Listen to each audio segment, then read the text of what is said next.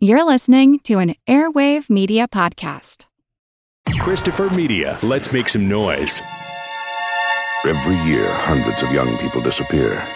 God help those who get caught in the tourist trap. Tourist Trap, the most bizarre motion picture you will ever experience, as three young girls are tricked, terrorized, and trapped in an old museum where human-like dolls have a life of their own. Now they want yours. Tourist Trap, from Compass International. Rated PG.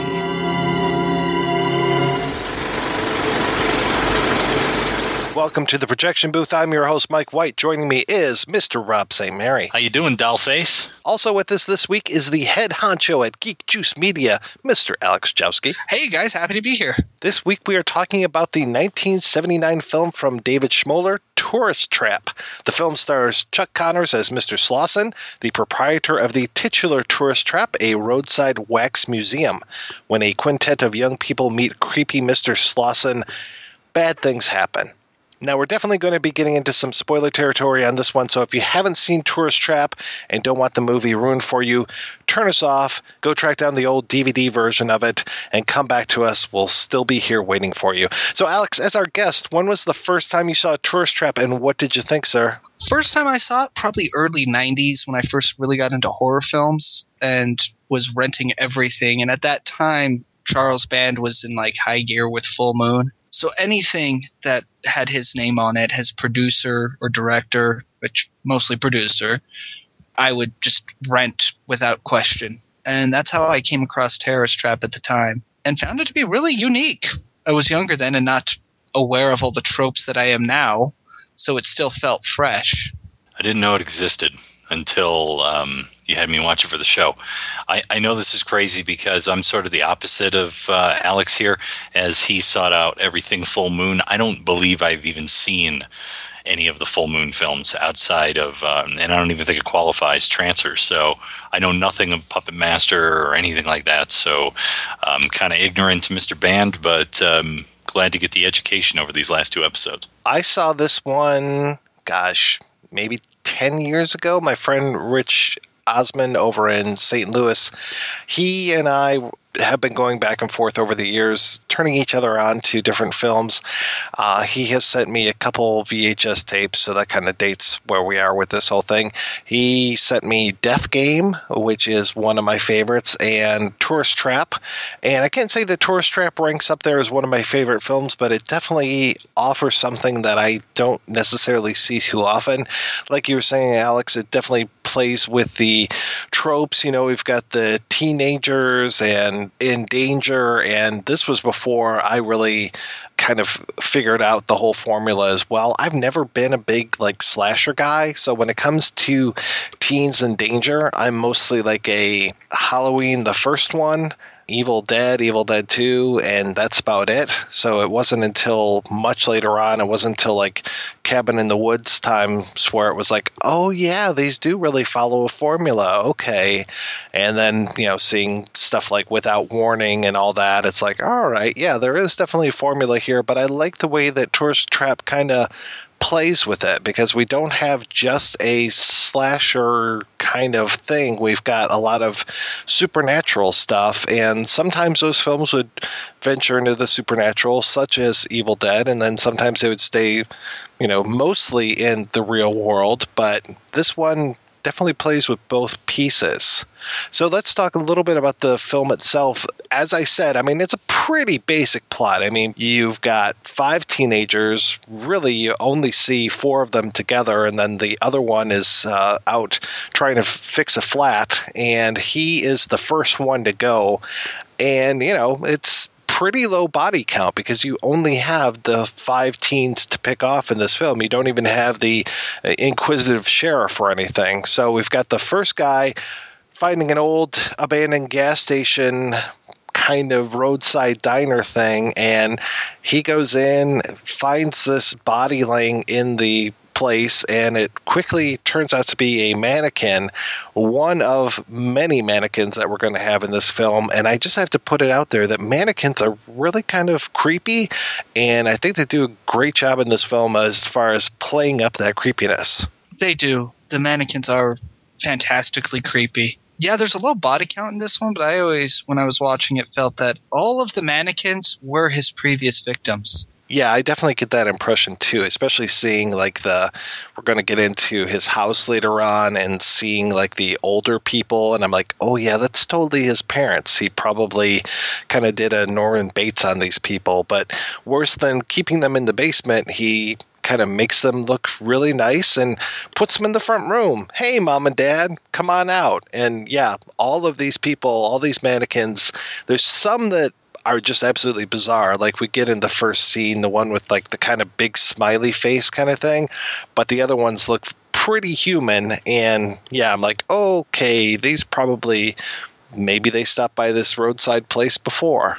I got to agree with you on Mannequin. I mean, they did 2 of those sequels to that film, and it's terrible. I mean, it's like the creepiest movie I've ever seen. Jonathan Switcher I'm Sex. loves to talk to his work. You know, you're the first thing that created that made me feel like an artist. Don't you like your new scarf? He never expected Not especially. to hear it talk back. I really think I'm going crazy. I am so glad you're working here. I never thought they'd hire anyone stranger than me. You're the only one who can see me like this. To the rest of the world, he's a disaster. You're fired. And she's a dummy. You were one sick puppy.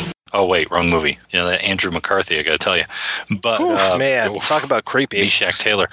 But that opening in this is really nice because we don't get a lot of explanation as to who this is or what they're doing. It's just some kid that goes off, and there's the scene that kind of gets you to go, okay, well, what the hell was that? And really kind of brings it. I would say it's kind of that, we talked about it before, sort of that Joel Silver school of filmmaking where you got to have, you know, the explosion in every in every reel, and especially you got to start the film with an explosion. And I would say that whole like roadside attraction that he gets stuck in and the things keep moving and coming at him and bottles are being thrown and all that stuff is a good little shocker to get your attention to go, okay, well, I got to find out what this is all about. Yeah, that opening, I'll agree, is really well done and a great introduction to the film because it has all the supernatural stuff but no explanation yet. It gets you eager to find out, okay, what was that about? And those laughing mannequins that are just the soundtrack for everything. And I love how the music, the crazy music score by Pino Adagio just stops as soon as that kid gets skewered on this pipe, and that awesome dripping of his blood. It's like, what is that noise? And then you finally figure out, oh, it's the blood dripping out of the pipe. And then when it finally, like, he leans back far enough and all the blood starts rushing out, it's like, yeah, that works. Well, the thing that's good with the music is it has this at times kind of carnival-esque, almost clown, I guess, like. And then there are these sinister notes and tones as it sort of shifts.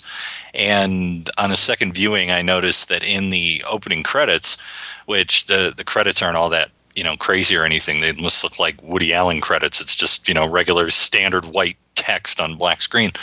But the one thing I noticed is the music's playing and it's all kind of carnival-esque, as I was saying. And as soon as Chuck Connor's title, you know, his credit comes up, it gets sinister. So I thought, well, that's a good tell on a second viewing, although you probably wouldn't notice on the first viewing that it gets sinister when his name comes up in the credits. I always enjoy that. I especially will pay attention during credits when the person who did the music, when their name comes up, to see if there's any kind of a flourish. And I would say maybe 8 times out of 10, I'm usually gifted with like a little musical flourish that happens when the composer's name comes up.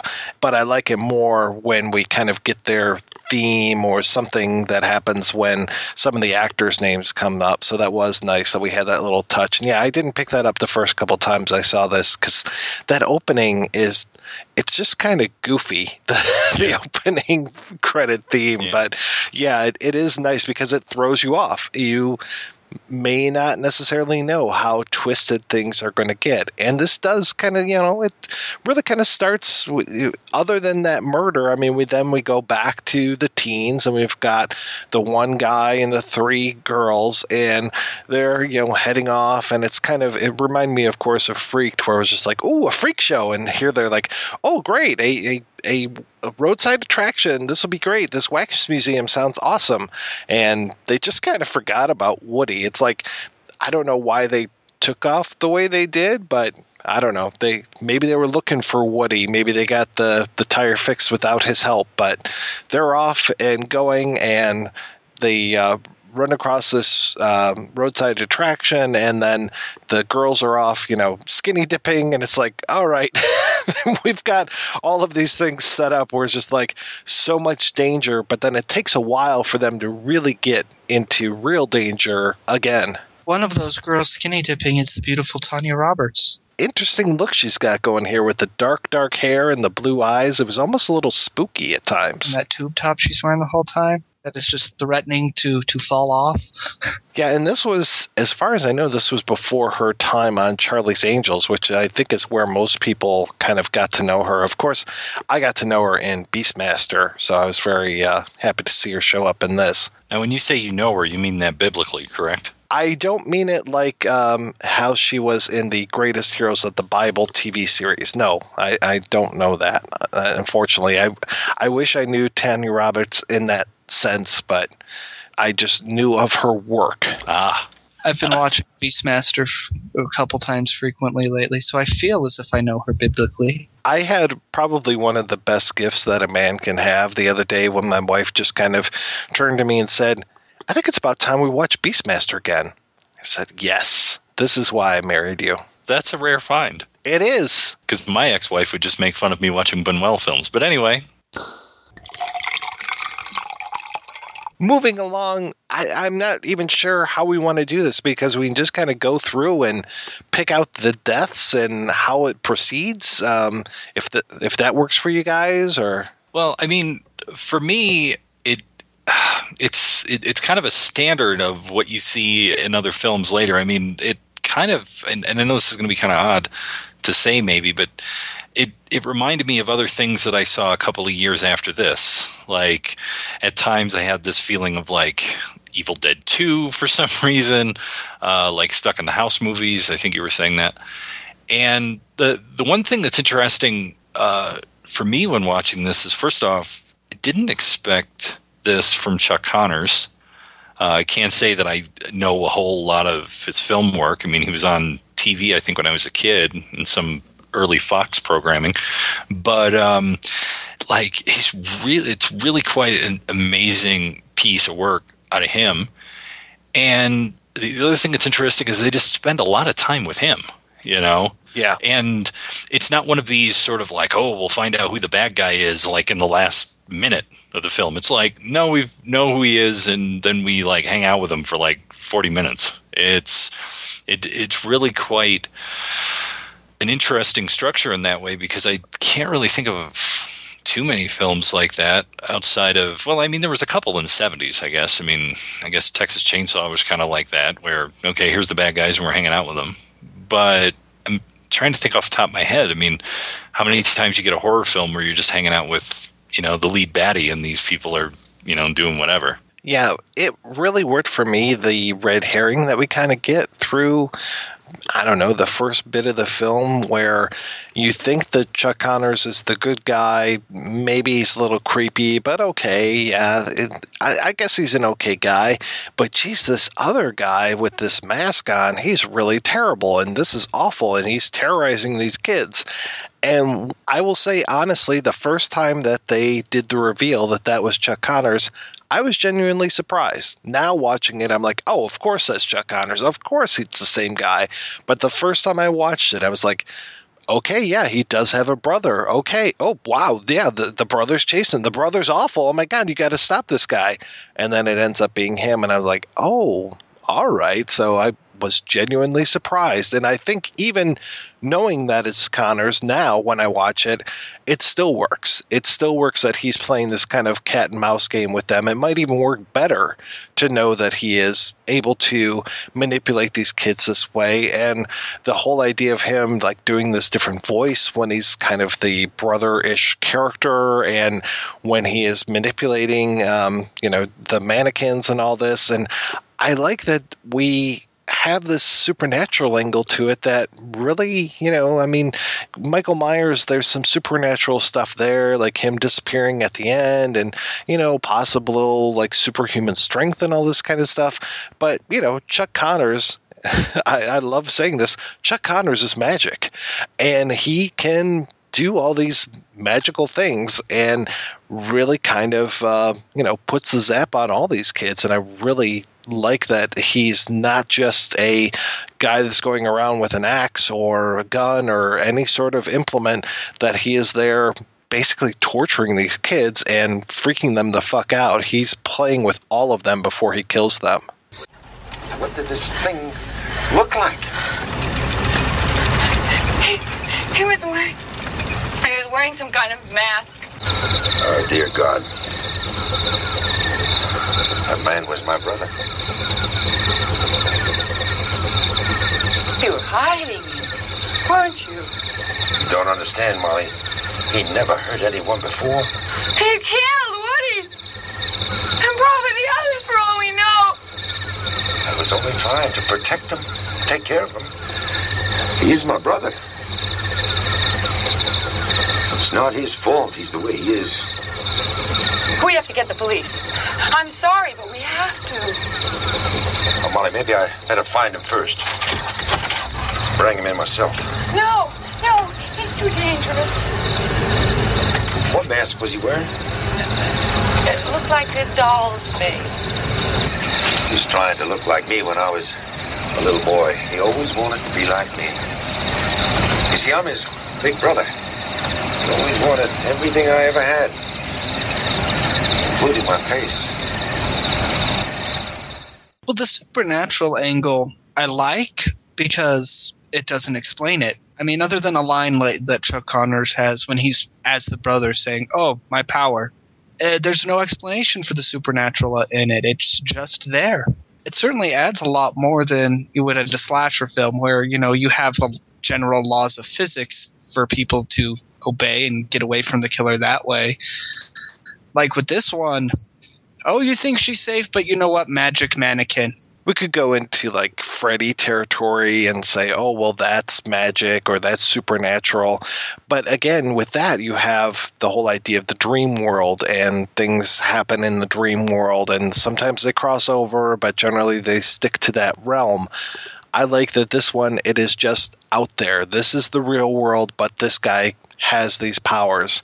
And what he chooses to do with them is nothing good. That he kills his brother, kills his wife, makes these people that look like them or uses them as the bodies. And the death of Tanya Roberts when she is getting smothered with the plaster and everything, just absolutely horrifying. I mean, it plays into so many things, as especially the idea of being suffocated and just seeing this slow suffocation. I mean, it's much more effective than him taking her and putting her under the bath and choking the life out of that way.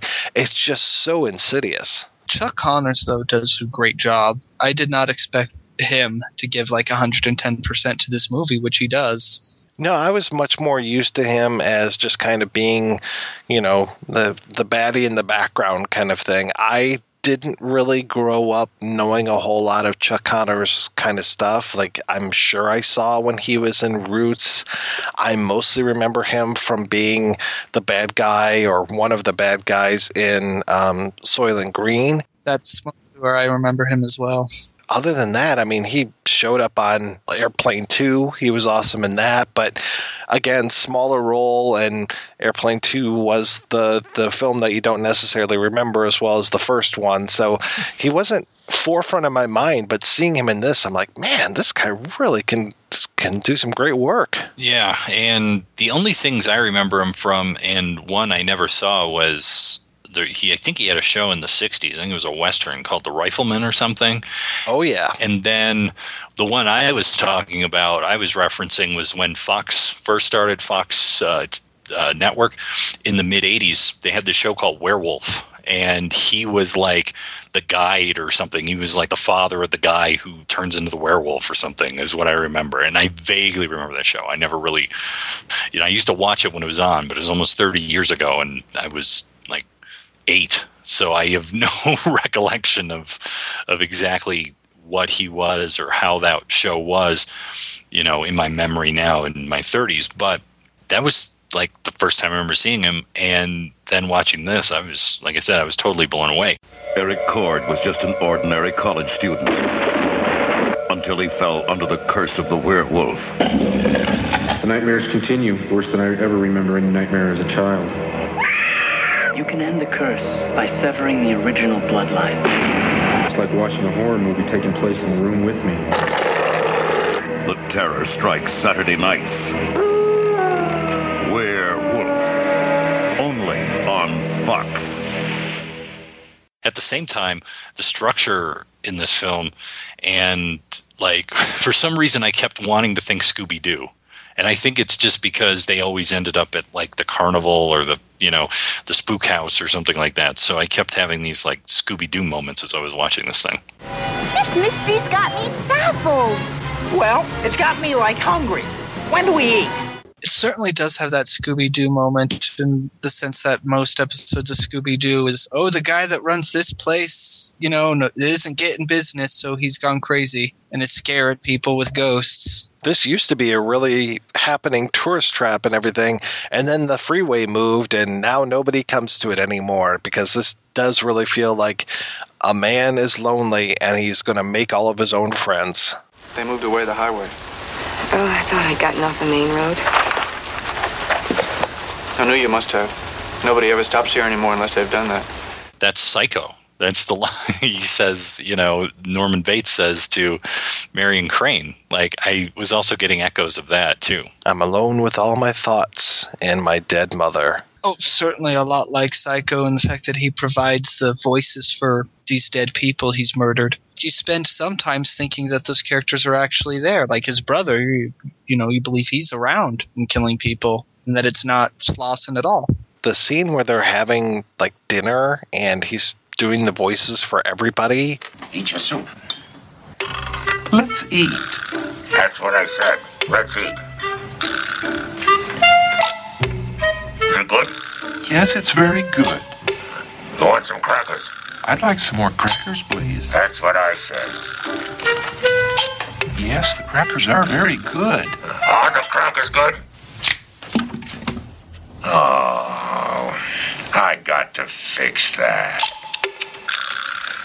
Oh, man, it's just really, really creepy. And there just aren't enough movies that can put the creeps in you as well, and this one certainly does it. Well, not only that, but it'll put the creeps in, and then it'll make you laugh. For example, towards the end, there's another scene where he's having dinner with someone, and he's doing both the voices, and then their head falls off. And I just laugh at that. The scene towards the end where we've got the guy, John Van Ness as Jerry, coming in, and you think he's there to save the girl. The girl in this case is Jocelyn Jones as Molly, who I think is a fantastic lead in this film. She, all of the actors do a really good job. I mean, when you only have 5-6 actors in a film, they all really have to carry their weight, and I think every single one of them does. But the scene when he comes in and he's there, like, get out of here, Slaussen. I'm going to take Molly away and blah, blah, blah. And Slaussen just starts laughing at him. And you're like, oh, well, yeah, that's because Slaussen is, so powerful or whatever. And then he walks over and starts dismantling the guy. It's like, holy shit. Just like this whole idea, like all of a sudden we're in like Philip K. Dick territory. And I'm just like, wait, he's not real and he thinks he's real? This is crazy. So I thought it was just Slaussen had the power to turn people into mannequins with a look. Just that whole idea that not only is he going to kill your friends, but he's also going to make these replicas of them that can walk and talk and do whatever and basically trick you that way. I mean, just so amazing the way that he just F's with these kids the whole way through. There's a couple points where the movie drags for me a little, like just a little bit. I mean, the thing only is like, an hour and 25 minutes long. There's one point where we've had so much action and then we take a little bit of a breather that I'm just like, no, I want this to still keep going on. I think that's my only complaint about this film, other than just every once in a while seeing this on my TV, a little tough to see just because there's so many night scenes, but I was all right with pretty much everything else in this film. I'm pretty sure it was a restored version I was watching because I didn't have a problem with the night scenes. It was pretty crisp and clear. I think I was watching the restored, the one I had the director's commentary going on one program, and then I had the movie going on the other. And as we'll hear later on, they don't sync up for a very interesting reason. So I'm not sure which one I was watching versus which one I was listening to. Alex, did you get a chance to see The Spider Will Kill You? No, I did not. In fact, it wasn't until earlier today that I'm like, I should watch that, but time. I went to go back and rewatch it, and I don't know what the heck I did with my copy of it. So I wasn't able to see it twice, but I did see it one time. For folks listening, that is David Schmoller, the director. That's his student film that he made, and it almost won a Student Academy Award or something, lost out to Robert Zemeckis, which is kind of a shame. And this was before Robert Zemeckis was making Dead-Eye animated films, but still, actually using actors in his movies. Spider Will Kill You really speaks to a lot of what we're going to see in Tourist Trap. It's basically one lonely man, one lonely blind man, some mannequins that he has, especially one female mannequin that he basically turns into his companion, and then another friend of his who comes by who doesn't see the woman the same way that the blind man does. And I found it very interesting, and it's about a half hour long, well acted, well put together, and I like that during the commentary he does bring that up quite a few times as far as that being very much an inspiration and being the template for Tourist Trap.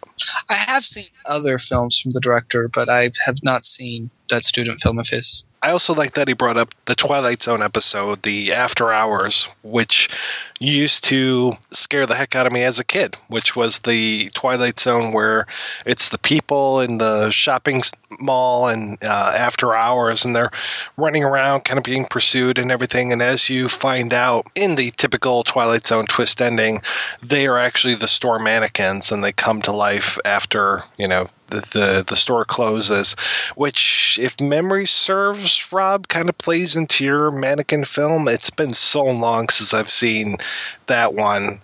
It's been so long that I forgot that it was even Kim Cattrall as the mannequin. Well, we're standing here exposing ourselves. We are showroom dummies.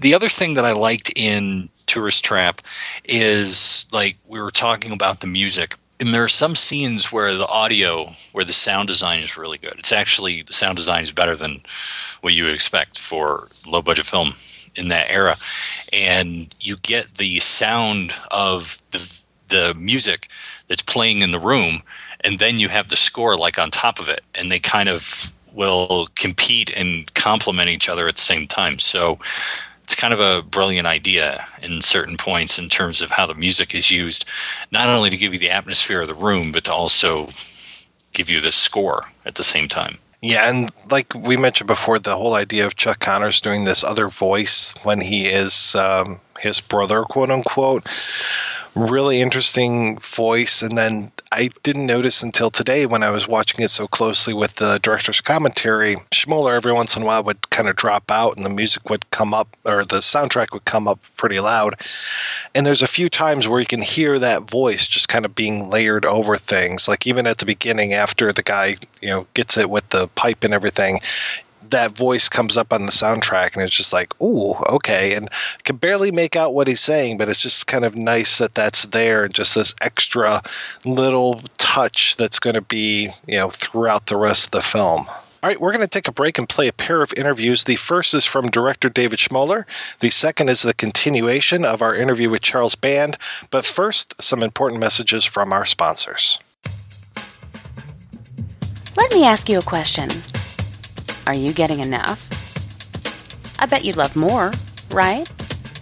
Well, AdamandEve.com wants to give you more with 10 free gifts. First, you'll get a sexy surprise for her. Second, a specially selected toy for him. And third, a little something we know you'll both enjoy. Plus, you'll get 6 full-length adult movies on DVD. And number 10, free shipping on your entire order. So what do you have to do to get your 10 free gifts? It's not hard. Just go to adamandeve.com and select any one item. It could be an adventurous new toy, sexy piece of lingerie, or anything you desire. Just enter offer code BOOTH at checkout, and you'll get all 10 free gifts. Go check out adamandeve.com today. Select one item and get 10 free gifts, including free shipping when you enter offer code BOOTH. That's BOOTH at adamandeve.com.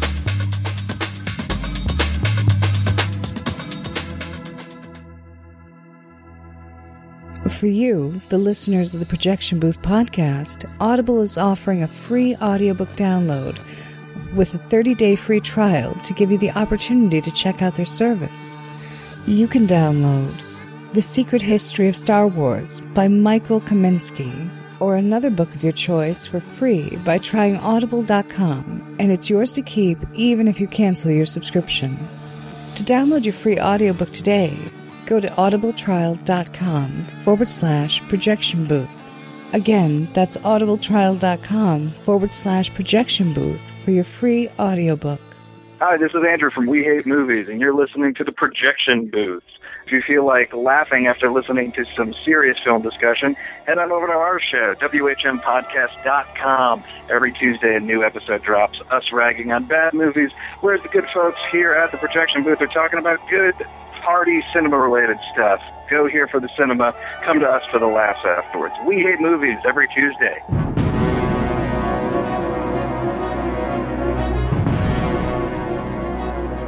We are the Popcorn Poops. My name is Dustin. And my name is Jessica. And together we produce Popcorn Poops, the best married couple movie commentary track podcast on the internet. Join us each week as we take turns picking films and then watch and discuss them together.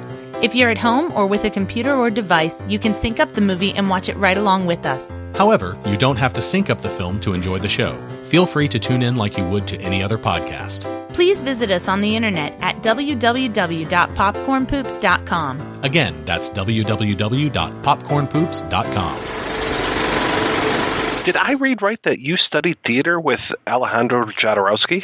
Well, yes. I mean, it was rather indirect. I was going to school in Mexico City, and I would go and watch his rehearsals when he was doing theater. So I wasn't like taking classes or anything from him, but I just got to watch him work. It was great. Yeah, what was that like back then? Mexico City, we don't really kind of think of it, but it's a big metropolitan city, and so there's always a lot going on. This was before, I think I'd seen he'd made one film. It might have even been before he had made his first film. I'm not really sure now, but he was mainly doing theater, and it just was kind of exciting. I didn't know a lot about theater. I wasn't even into film yet.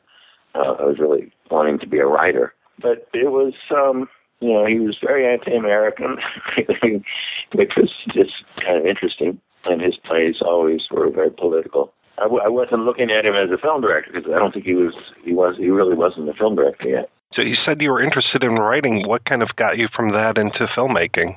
Well, I started writing, when I was 15 and in school.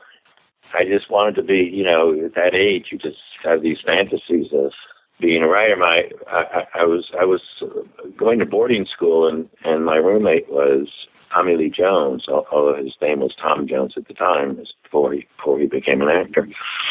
And he was on the poetry magazine at school, and I gave him one of my poems to read, and he said, he called me Shmuley. He said, "Shmuley, you ought to be a writer." No one had ever told me that before. This was, he was kind of planted the idea. So I really didn't know anything about film. I got married and moved back to Texas, and I was going to University of Texas at the time, and I had some friends that were in film school, and the way they talked about it just sounded a lot more fun than just being a writer. So I started taking film classes, and that's how I got into it. Was there any particular film that you kind of said, this is what I want to do? Was there an inspiration for you when it came to that? I wasn't one of those people, who started film early. I started very late, and I wasn't really much of a moviegoer. So it really wasn't until I was in film school. And I think the first, I took an Italian cinema class and saw all these Italian films, and that really excited me. It was just sort of Italian neorealism. So it was really film studies that got me really jazzed about being a director. Did I read that you had known Louis Buñuel at one point? He was my wife's godfather. So he would come over to my wife's parents' house for cocktails, and so he made this famous martini that he was sort of known for. And so he would come over, and so I wasn't into film. That was before I went to UT. That was when I was in Mexico City, and I didn't really know who he was. I knew he was a filmmaker, and he told great stories about film, but I wasn't looking at him as some kind of inspiration. It was only once I got into film and really started to appreciate who he was. Tell me about The Spider Will Kill You. How did that one kind of come about? I did an experimental video class, and was the year that the first Sony video camera came out. It was brand new technology, and it was this big, huge, like 50-pound recording device that recorded reel to reel, and you wore it on your back like a backpack. It was tethered to a camera. And so we had this experimental video class where you'd get an hour tape, and each week you would go out and come up with something. And I did a piece that sort of compared choppers with mannequins, like store mannequins.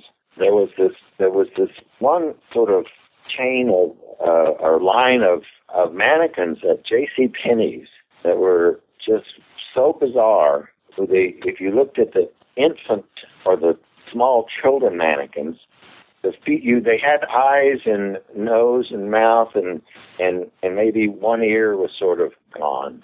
And then as they got older, the mannequins would lose features. So by the time they were adults, they had no eyes and no nose, and no mouth and no ears. And it was just bizarre. Somebody, convinced J.C. Penney, which is not a very avant-garde kind of store, to, buy this whole line of very surreal mannequins. And I just started noticing mannequins from that point on. And I wanted to do something after that with mannequins. I think I don't remember. Oh, I know. Yeah. So the thesis film was the second thing I had done with mannequins, and then Tourist Trap was the third one that I did. So it was just sort of kind of a prop in The Spider Will Kill You, and the other influence was I worked at the Texas School for the Blind all during undergraduate and graduate school, and so I just wanted to do something with a blind person as a character. You worked with Peter Hyams for a while, is that right? I was an AFI intern on Capricorn, and I got to just be, it was a paid internship, and so I was there during pre-production, production, post-production. That was right before I did my first feature, so it was the best thing that could ever happen because I got to see how film was made, feature film. Did you meet Charles Band first, or because there was the band, as it were. How did you kind of get involved with him? I had worked with Larry Carroll on the script. While we were working, he got this job editing, and I think he took over for Ted Nicolau, and Ted Nicolau moved over to a film with Charlie. And so that's how that connection was made through someone we knew. Otherwise, I didn't know him at all. And we gave the script, the first draft of Tourist Trap, to three people. We gave it to Sam Arkoff, who was sort of a big B movie producer, and we gave it to Charles Band, and we gave it to Bruce Cone Curtis. I don't remember how we knew Bruce Cone Curtis. I ended up doing a movie for him, my second movie.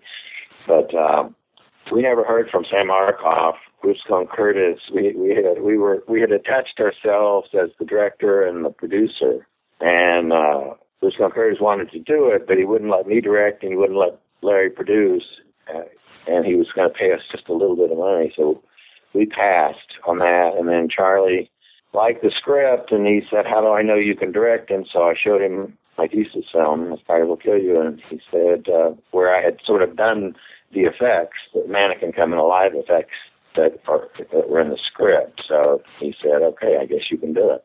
How did Chuck Connors come to the project? Well, the way it worked, the way casting worked, is, you came up with whatever your budget was, and the budget was $300,000, and we had set aside $50,000 for the main actor. And you call up the agencies and you say, who do you have for $50,000? That's this age and so forth. And they just send you a list. So I think there were 4 or 5 choices. Our first choice was not Chuck Connors. The guy who I can't think of his name. He was in Ron Underwood's City Slickers. He was the cowboy, and he got an Academy Award, and he went out on stage and he did one arm. Jack Palance. Jack Palance, yeah. So he passed, and I guess Chuck was the second on the list, and we gave it to him, and he wanted to do it. It seems like such a different turn for him, but he's so good in it. He was kind of a odd choice, but he was at a place in his career where he had this idea that he could become, the next Boris Karloff or something, where he could just be cast in horror films and have steady work. So he tried really hard, and he worked really hard at it. He was great to work with. What was interesting is I had Jocelyn Jones was the leading lady, and she was a completely trained actor. And Chuck Connors was a baseball player, a professional baseball player who just stumbled into acting. He had never studied a day in his life. And Jocelyn would have all these exercises that she'd have to do to prepare for a take, and she had these breathing exercises, and she had this chair that she had to sit in, and Chuck Connors would just look at her and would say to me, "What the hell is she doing? Can we just do this?" And just give her a second, she'll be ready, man. But he worked really hard. Was that his voice throughout the entire film? Yeah. His son, I think he had 5 sons. They were all like 6'5", and one of his sons worked on the film. And when Davy, the Davy character, didn't have any lines, the son would play the part when he just had to walk through, the woods or something. But anytime it was speaking, it was Chuck. And then we just sort of he changed his voice a little bit, and then we in post-production we mechanicalized it with machines. And this was, as far as I know, J. Larry Carroll's first film that he co-wrote. What was the relationship like with you guys as far as being co-writers together? We went to film school together, so he came out a year or so after I moved out there, and I had written a couple of screenplays and had gone to film school. We were going to co-write the script, but he got this job out of town, and I ended up doing all the writing, and it just really pissed me off. What would piss me off is that he would come into town on the weekends, and I would drop the script at his house on Friday night, and then with the plan that we would get together on Sunday and go over the script. And I would get there, and he hadn't read it yet, and I had to sit there while he read it. That I didn't mind doing all the writing. I just didn't like. I just thought he was lazy. It seems like quite a coup getting Pino Donaggio to do the score. How did you manage to get him to compose that for you? It was a kind of a stroke of luck. I didn't know who he was. He came into town, and I got a call from Joe Dante's office, and I don't know how. I spoke Spanish, because I'd gone to school in Mexico, and Pino did not speak English, but he spoke Spanish, and so when they were, they called me over. Either Joe called me over, or his office called me over. I can't remember, but anyway, I went over, and I helped Joe communicate with him when they were spotting Piranha. So that's how I met him. And I went back to Charlie. I asked Pino if he'd like to see the movie. We had a picture lock or a rough cut anyway. And I asked him do you want to see it? And he said, yeah. And so he saw it. And then Charlie, who lived in Italy growing up for many years, so he was fluent in Italian, and they got along really well. I think Charlie just wanted, an Italian composer, because he was much more expensive than we had in our budget. But Charlie sprang for it. Well, there's an interesting little side story. Domestic distributor was Irwin Ubons. He was making Halloween, and he was distributing Tourist Trap. So he had both films he saw both of them in sort of picture lock, but with no sound effects and no music. And he thought Tourist Trap was going to be his more commercial film, because he thought Halloween was sort of just, a babysitter murder. That was the title of it, I think, Babysitter Murders. So then, when John Carpenter did the music, it just transformed the film. When Irwin saw the screening of Tourist Trap with Pino's score, afterwards I wanted to, I wanted to know what he thought. And he came up to me, and he was this is Irwin, he was furious. He said, "You ruined your movie." And he stopped off. And I think what he meant was that it wasn't a transformative score. It was a good score. It was an interesting score. It was original, and it added, for me, it added to the movie. It didn't transform it into another kind of movie like Carpenter's score really transformed that movie and made it as effective as it was. And it was, his movie was so simple. His music was so simple, and it was that simplicity that made it so effective. I don't think Irwin is any kind of. I don't think he understands music or has any great insight into it. I just think on a gut level, he just didn't see it change the movie as much as he saw music change it.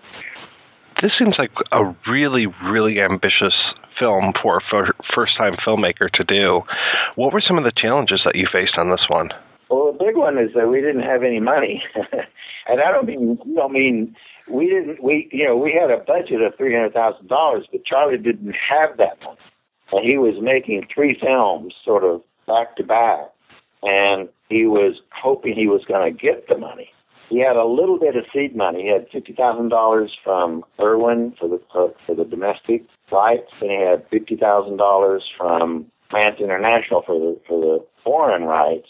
So all 3 films were sort of developing at the same time, and we knew there wasn't enough money, so it was kind of a race to see which films got started first.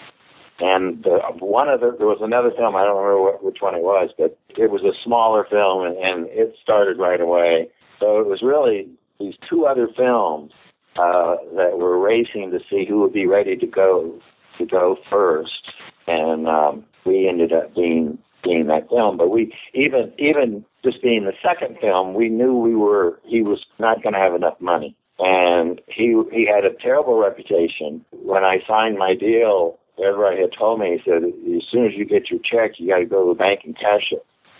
So I got my check, and I went to the bank, and I was waiting in line, and I get this tap on my shoulder, and it's Charlie. He says, "You're not going to try to cash that check, are you?" "That's why I'm here." And he said, "Well, it's not good." Yeah, and it just was hard to get money out of him. the crew, he would just not show up with money when we were supposed to pay the crew. And so the crew started, they were supposed to get paid on Fridays, I think, and they started putting on the call sheets on Fridays, they put the bank as where we would, where our first starting place was. That wasn't really where it was, but they would not go to the set until they got their check. So they just would wait at the banks for the checks, and as soon as the checks cleared, they would go to work. And it was that way the whole time. I had actors who wouldn't show up because they weren't getting paid, and it just was a drag. We really got in trouble in post. We ran out. He was totally out of money. All of the vendors started coming to the office, taking machines, editing machines and furniture, and we would go in every day, even though we didn't have an editing machine, as long as we had a coffee pot, and we would just wait because Charlie was trying to raise money. Eventually, we took all the work print and we took the whole film and took it home, and just so we had it. We were down, I think it took 6 or 9 months before, once we stopped working on it, until we were able to go back to work. And he had at the labs owned the negative until the film was paid off. And he had a huge bill at the lab, but it was kind of like we had a charge account. So we did all of our sound effects because we couldn't afford to create them. So we would go to this is MGM. We would go to the MGM sound library, and this is before the computer, so everything is on film, magnetic. But we would go in, and they were in boxes, with these rolls of film, gunshots, and those kind of things, and we would, listen to them, and then that's how we did all of our sound effects. So you just recycled? Well, yeah. I mean, you did when it was before the computer, so you didn't have anything. Now, all the sound effects are just in a huge computerized library, and it's really easy. But then, you just had to physically find every single effect. But there's some pretty cool. You had these from the Time Machine. You had these Morlock, monster sounds that they made, that the Morlocks made. And so we would put those sounds in there in different places. And, just the history of sound in the movie is just kind of a interesting trivia. You would go on to work with Charles Band a few more times, right? Over the years, you did at least 4 or 5 more films with him. Yeah, he gave me my most work. For a while, I was like a number of other people. We were sort of in-house writer-directors, especially during the Empire years when he really had some money. This was right at the boom part of the VHS revolution, and he had a distributor, he had a bank, so the distributor would guarantee payment on distribution, so the bank would loan him the money for the budgets, and he bought the old De Laurentiis studios in Italy, so it was a real factory, you could, and the way he made them, because this is how, at the beginning of VHS, you had all of these mom and pop video stores that opened up, and people would go in and they didn't want to see anything that was old. It had to be new, so it had to be a brand new movie. It wasn't going to be a movie that you'd go see at the theaters. It would be a straight-to-video movie. And the way Charlie sold them was with poster art, titles in a poster, and poster art. So he'd have these title contests with the company, people in the company, and if you came up with a title that he used, he'd give you a $500 bonus.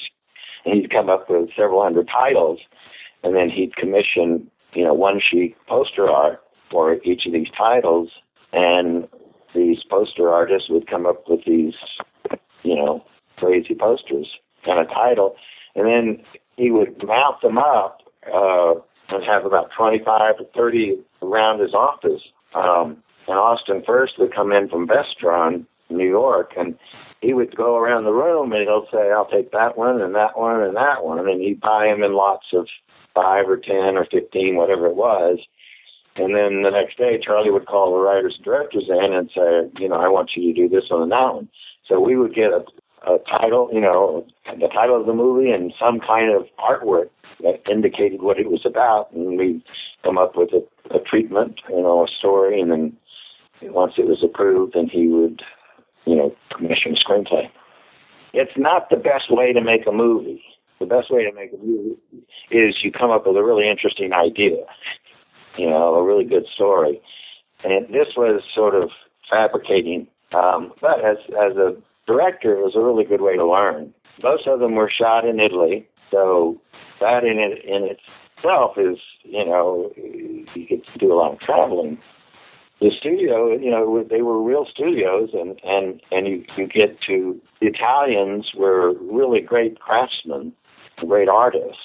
So the Italian crew was as good as, in fact, they did all of the American films that shot there, or the British films that came. They were the great film craftsmen. So we had sort of studio. The quality was because we had to compete with major motion pictures without having the budget. So they at least looked as good as a studio movie because they were a studio movie. We just didn't have the schedules, We're 20 days, made them in 20 days. And that really is what distinguishes a low-budget movie from a big studio movie. What were some of the movies that you did that were posters first, and then you had to work on what these movies are? Crawl Space was not a poster. It actually was a... Charlie called me in, and he had a set, an apartment building set, and he had just finished a movie on this set, so they'd spent all this money to build this apartment building inside these studios, and I had pitched a story to him while we were in post on Tourist Trap, and he was just too distracted trying to raise money, wasn't interested in it. He really liked coming up with his own ideas anyway. But I told him the story about this guy who had an apartment building, and he rented only to women, and he would spy on them in the crawl spaces. And the story I pitched him was that the guy's there, and he witnesses a murder, but he can't say anything about it because it'd give away, where he saw the murder. So he goes, and he finally decides he's going to go to the police. And he calls the police, and the police go into the apartment building, and there's no body. And he didn't understand because he had watched the guy, and there was no way that the guy had gotten the body out of the building. So he goes back into the crawl spaces, and the guy's put the body in the crawl spaces. So now the guy knows that he's been spying on people, and now he's got the body, and he has to get rid of the body. Anyway, it was a suspense. It was a good suspense story. I ended up selling that to another company. So I said, no, I don't own that story anymore. I sold it. He said, well, can you come up with something else that's set in an apartment building with crawl spaces? Because he'd already had the title, Crawl Space. So there wasn't poster art, but there was a title and a set. So I wrote it to the set. Was Puppet Master more of a poster first kind of thing? I don't remember any artwork.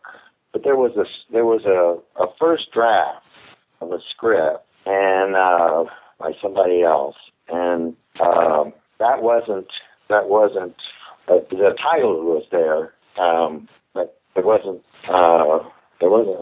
There might have been. I didn't use the poster because I had a script. So I rewrote, but the only one that I did straight from a poster and a title was called She Beast, and it was a picture of this. It was from the waist up, and the she beast was bare-breasted, so you saw these women's breasts, and then she had a wolf face. So she's this sheepiest. I wrote that script, and it was really, I liked the script a lot. It was about a bounty hunter who is hired by this town, this mining town, because there's these wolves are roaming around, and there's this one wolf that's killing people. In the meantime, as he's sort of investigating, trying to figure out what's happening, he runs into this naked woman in the woods and kind of falls in love with her, and then at some point realizes that she turns into this wolf. I went off to make another movie. I don't remember which one it was. Might have been probably was Catacombs. When I got back, the company went under, or was taken away from Charlie by the bank, and they closed it down. So it just never got made.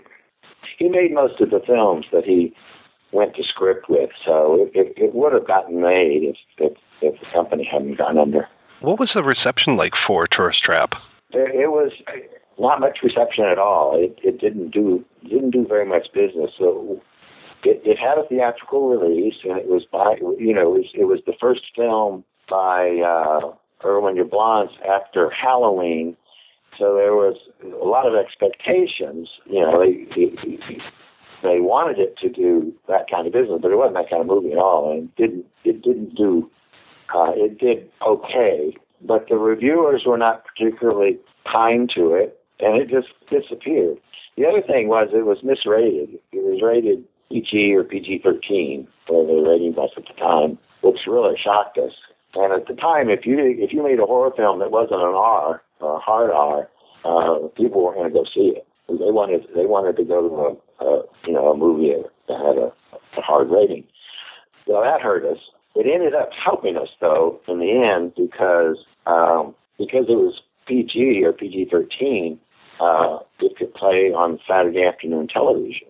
And when it got to that stage, after the theatrical, it went to VHS first, and then after that run, it went to TV. And it got programmed a lot, particularly, in the afternoons.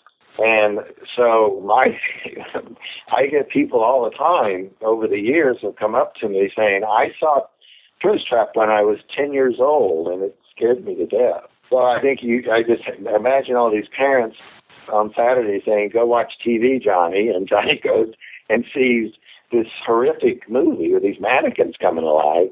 And, of course, it scares them. So it had a reputation. It started to build a reputation. And I think it came from TV, from its TV viewing, not its theatrical. It had to be discovered. It was discovered late, and it had a second life and then a very long life. At a certain point, it sort of became a cult film, where horror film fans really liked it, and it started to build a reputation. And then it started getting good reviews and people talking about it and recommending it. So sometimes movies take a long time. The opposite was Puppet Master was an instant hit for Paramount. It was their most successful straight-to-video release that they'd ever had, and it was instant. It was opening first release. And it's not a particularly good movie. It just has these puppets go around killing people, so it's kind of a novelty. You directed the first one. Did you have anything to do with any of the sequels? No, I had no involvement with any of them. It's the second one was directed, I think, by Dave Allen, who was the puppet effects person. And he was not a director, but he wanted to be a director.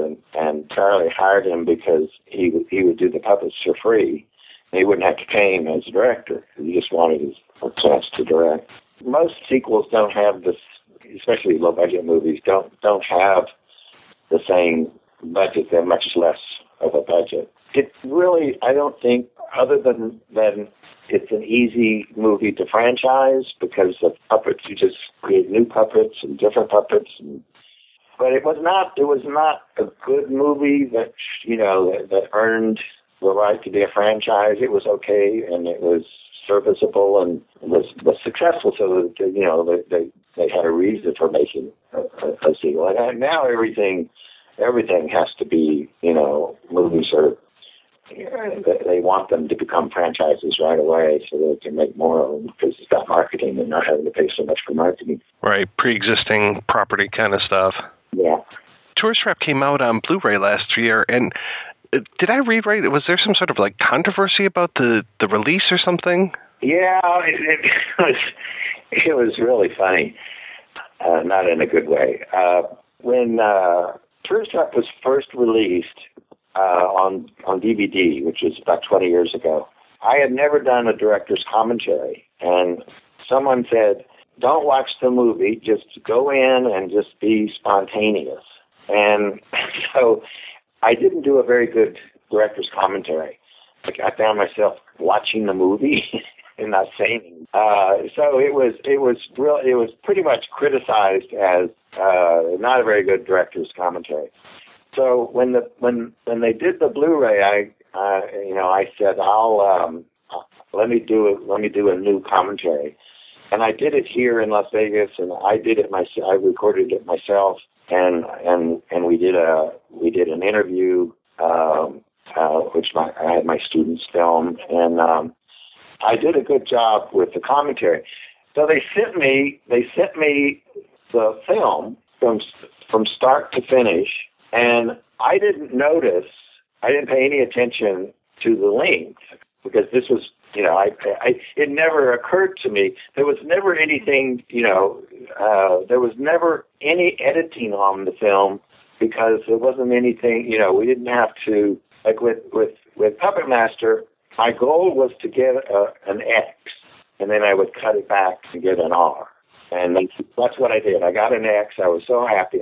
Because I always, I was criticized in my early movies for not being graphic enough or, not being, they accused me of pulling my punches, so to speak.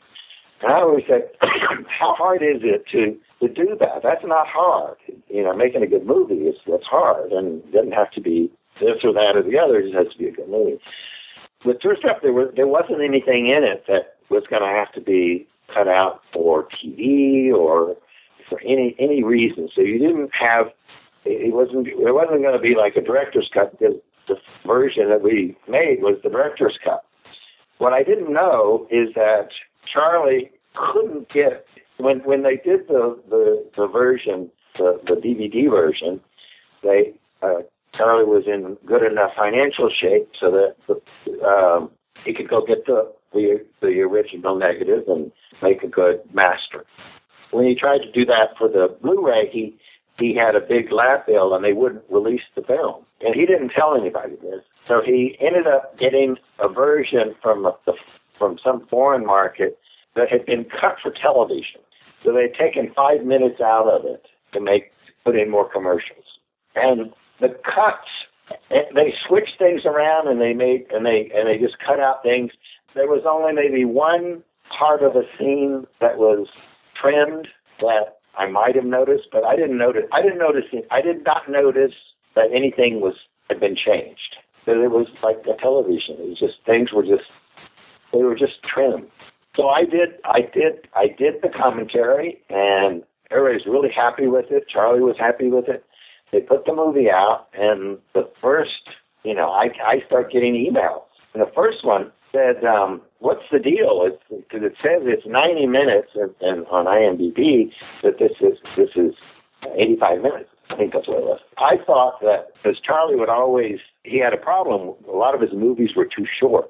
And he would, one time he had a movie that was, like 76 minutes, and it needed to be 80 minutes was the least it could be.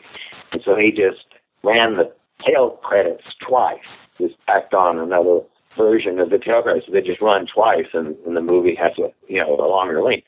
So he would do things, or he would just say it was longer, and then it wouldn't be that long, but he would just say it. So I just thought that maybe the film had been 85 minutes, and Charlie just said it was 90 minutes, and that's how it was listed.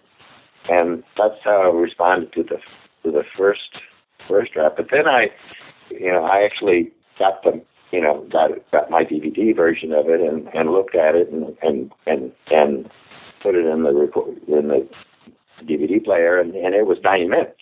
And then I went through because then I just started getting more and more emails, and Charlie didn't want to handle the problem, and he tried to put it off on me and say, well, why don't you ask David? And so now it's going back and forth, and I started getting really upset with Charlie because it's the worst thing he could have done. If you're he knows at this point that if you take out 10 seconds, people are going to go crazy. They're buying the Blu-ray because they're collectors, and they want the best version of that movie that has the extras and things that they can get. You take out, you've seen how upset people get when they'll take a longer director's cut, but you can't, give them a shorter version or at least an unexplained. And so there was and I got really pissed off, and we got into this internet battle that lasted about 10 minutes because he made me really mad, and I just let loose. He had started taking my name off he took my name off of Puppet Master. I had a film by credit, and he took that off, and he put his name above the title. So it's Charles Band's Puppet Master. When we went to Blu-ray, and I started writing about that. Charlie Charlie's he's a liar and a cheater, and this is what he's done. I just started busting him for everything that he's done, and he stopped. We both stopped but it really spoiled the release of the Blu-ray. It was his fault. He couldn't get the original version. The guy who the post-production supervisor who did the DVD 20 years ago, he knew what had happened, and he came out publicly and started. He didn't like Charlie any better than I do, and he came out and said that it was Charlie didn't pay his lab bill, and he couldn't get the full version, and he had to find an edited TV version. So that was too bad, because the commentary is much more expansive and much richer than the commentary on the DVD. And there is this interview on it that a brand new interview. So the DVD has some interesting things. It just is missing 5 minutes. Did he ever rectify it, or is it still the shorter version? If you go out and if I were to buy it today, would it be the short version? I don't know for sure, but I would bet money that it's the same 85-minute version. There was not. He wouldn't do that. I don't think he has that much integrity to do that. It's been that I think he sees it as a loss. So you mentioned your students. Are you teaching now? Yeah, I teach at University of Nevada, Las Vegas. Teach film. I've been there for about 15 years now. What do you think of the new crop of young filmmakers coming up? Well, it's a really interesting new world, and my students have it's a completely different market for them. I talk about it because I made a film a couple of years ago called Two Little Monsters. It actually we just licensed. It's going to screen on the Lifetime channel. I don't know when yet, and so there's like this old world where I come from, which is the world everybody kind of knows about, and then you have this new world, which is the world of my students, and the film I made, Two Little Monsters, was made in this new world where I could make it for no money because I have access to all of this equipment, and people wanted to work with me, and so we made it for no money. When I say no money, I mean not kind of old world money, but new world money where you just feed people. they work on the film for food. But it turned out to be a good movie. I think it got picked up by Lifetime as sort of a nice affirmation that you can do this old world movie in the new world and get old world distribution. The problem is we have to now go back and get an E&O policy, errors and admission policy. We have to get all these old world things that now start to cost money. But my students, their future, I just last semester, towards the end of the semester, I was asking, because a couple of my students had made this web series that was very successful. I said, so what are you, because he was graduating, I said, what are you going to do? What's your plan? What's your game plan? How are you going to continue to make film? Well, the thought used to be, well, you've got to go to L.A. or you've got to go to New York, or now maybe you can go to Austin, or you can go to different, places where you can actually make films and make a living at it. But they see the internet as where they're going to go to work and make money. And they're making money off of their series. And it hasn't matured enough to where where I think it will mature. But they were talking about ways that some of these shows that are becoming successful, how they make money. And I was at South by Southwest last year and learned a lot about. There were a lot of YouTube stars there who were talking about how they make a living, and it's just a different way. It's a new way to keep making films and get them seen and actually make money. So I think if you're a good filmmaker, and some of my students are good filmmakers, the problem is if they take a day job and get stuck in it. I think the ones that are probably more successful are the ones who go into production. And in Las Vegas, it's pretty easy because, it's the wedding capital of the world, and you can always start with a wedding video company. It gets boring after a while. I had one student who was very successful at it, and at the height of his success, and it was just, you start out with wedding videos, and then you start building a reputation. You start taking on commercials, and you start taking corporate videos. You can build it to where it's a sort of a pretty interesting production company. But he hadn't gotten to that place yet. He was just doing wedding videos, and he had done 30 weddings in a month. He said, "That's it. I'm not ever going to do another wedding video," and he just stopped doing them, and he just worked at getting other kind of clients. So anyway, they were those. That was Mike and Jerry Thompson. They were my students, and I produced their first feature film, which was Thor at the Bus Stop. They just made their second feature film, which is a Popovich movie, and so they're these are really good filmmakers. It's still it's I don't know that I made my living for 30 years as a Hollywood writer and a director, and I didn't make a lot of money, but I made enough money so that that's all I had. That's all I did. It wasn't part-time work. It was full-time work. That's hard to do these days because Hollywood has changed. It's still a lot of work, but there's just a lot more opportunities now. They're just different opportunities. I think a lot of it is yet to come. So I think it's for filmmakers starting out, it can be a really interesting time, I think. I've made more movies, I've done more film work since I left Hollywood than I would have done if I'd stayed in Hollywood. And part of it is because as a university professor, I'm expected to keep working. It is possible to, I've done 2 features since I came here, and I've done a lot of shorts. The problem for the young feature filmmaker is that because the equipment is so available and it's so affordable, anybody can make a feature film. And so everyone is making feature films. And so there is a huge glut of feature films out there, and a lot of them are very good films. The problem is, how do you get them seen? The industry that we know, there's got to be movie stars in them, and they're very expensive, and people have to figure out new ways of getting their films seen. When it comes to Tourist Trap, how did you get involved with that project? We're now back in the late 70s, so just as a frame of reference, for those of you who were even around, I was starting to make films. I think Tourist Trap may have been my 6th or 7th feature. I was involved with the director David Schmoller.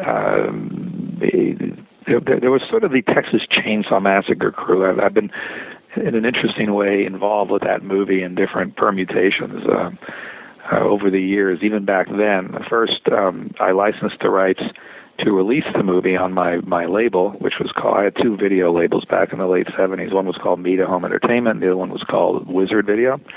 So I licensed the rights to Texas on Wizard Video, but I knew a lot of the Texans who made that picture, from the art director to Ted Nicolau, who became my sort of ace editor back in the 70s, and then became one of our better contributing directors over the years, TerraVision, and of course all the Subspecies movies. So Ted had sort of the Texas background, and Schmoller was involved, and I think they were close friends. Again, my memory's not like crystal clear 40 years ago, if it is 40. But I knew those folks, and then I don't remember exactly how Schmoller came around, but the idea of making Tourist Trap and the sort of the setup and today there's been so many movies with creepy dolls and mannequins, they blurs, but back then that was kind of a new deal. We loved the premise, and by then I had probably made 6 or 7 movies, and this one made sense, and I raised the money. And I was also very close to John Carpenter at the time because he ghost edited one of my movies. And my favorite story about making Tourist Trap is, John we were both involved with the same distributor called Compass International, and we were both making these 2 movies exactly at the same time, Tourist Trap and Halloween, or The Babysitter Murders. So John calls me one day and he goes, "Hey, I think someone told me that we're shooting like 2 blocks away. I know you're shooting Tourist Trap and I'm shooting Babysitter Murders, and we should both come and visit each other's set." So that was the plan, and sure enough, I'm there, and the Tourist Trap. I always, I had this vibe at the time. I was always kidding John that we had the more important movies. I think his budget at the time was $300,000, and ours was maybe $400,000, and it was mainly because we had a real star in our film, Chuck Connors, and John was working really with unknowns. So I was kidding around about how we had the more awesome film, and we had Chuck Connors, and who did he have? And that was sort of the tenor or the tone of our shtick. So anyway, one day we're shooting, and there comes John, and he said, "Charlie, I'm literally 2 blocks away, but I wanted to come by and say hi." So he came, and I introduced everyone, and then I walked back with him. There was Jamie Lee Curtis, and he was using the Steadicam for the first time, which I'd never seen before, and he was just a few blocks away at another house shooting Halloween. Of course, the irony, The Babysitter Murders, which I also thought was a terrible title, so I said, "John, you got to find a better title." So to the credit of the distributor at the time, the distributor actually came up with the title Halloween and the campaign, a guy named Erwin Yablans. And then, of course, Dissolve, Tourist Trap, well acclaimed, and people liked it, but kind of faded away. And Halloween was, a game changer. But that's that's the main memory of Tourist Trap, other than the fact that it's, it's a clever movie and was probably of the first 8 or 9 movies I made till we hit the 80s, the best of that early group. People who listen to this and the fans who followed all these films, the ones that really work do stand the test of time. It's not just in the genre we love, but all film is the same. It's weird how you can look at some movies and they feel so dated. It's like, oh God, I can't even get into that. And then some don't really feel dated. They sort of feel like they were made, other than maybe the quality issues or costumes or a big ass cell phone or no cell phone.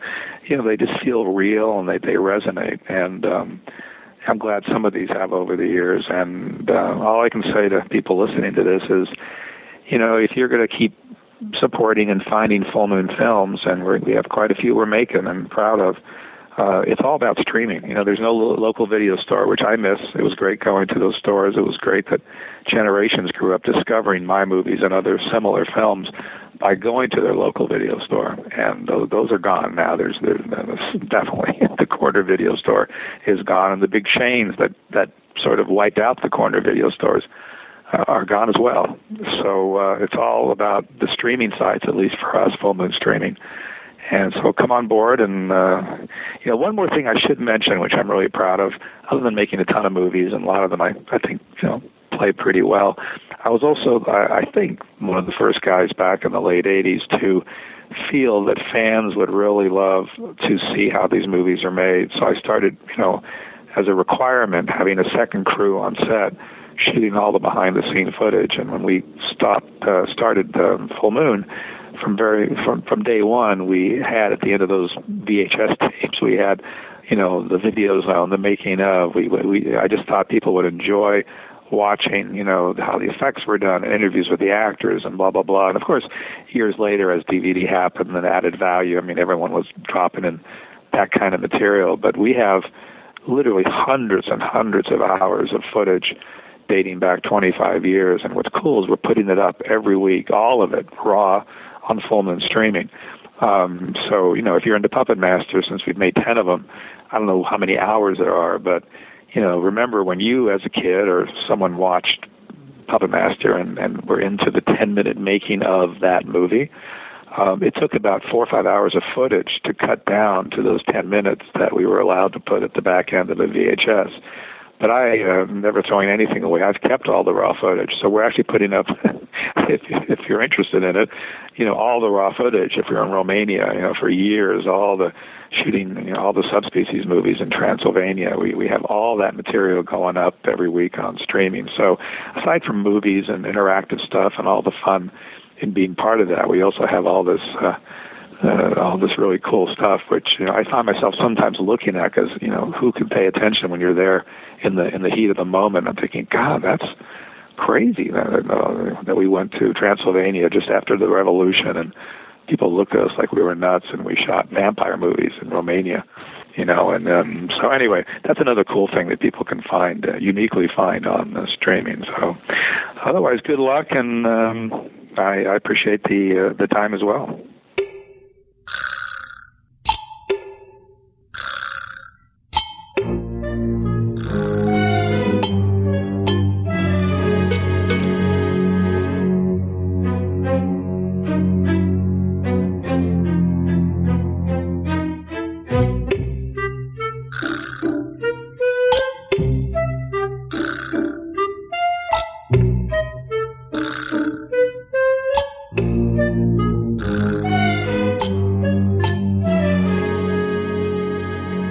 We're back. Thanks to David Schmoller and Charles Band for talking to us. You can hear the first part of the interview with Mr. Band back on our Trancers episode from just about 2 weeks ago. So, gentlemen, we're talking about the tourist trap, and we talked a little bit about this, but kind of seems to fit into, I guess, what you would call a genre of pictures, sort of stuck in the house, cabin in the woods kind of idea. I think you mentioned Evil Dead before, or Evil Dead 2. I really got that just in that opening death when all of the mannequins are laughing and all of a sudden the laughter stops. Totally reminded me of Ash, and when he's laughing with all of the things like the stuffed deer head on the wall and the clock and all that, and just the insanity of that scene. And I like that Ash is part of that insanity, whereas this one, it's the guy who's kind of experiencing this. But we get that scene later on where we've got Jocelyn Jones, and she is all these screams are coming out of these mannequin heads, and she's screaming back, and it just keeps going on, and it's just like, wow. I really feel like they did a great job when it came to, using that as kind of this madness that is going on and kind of pervasive in the film. But yeah, I definitely saw some good quote-unquote cabin in the woods types things here.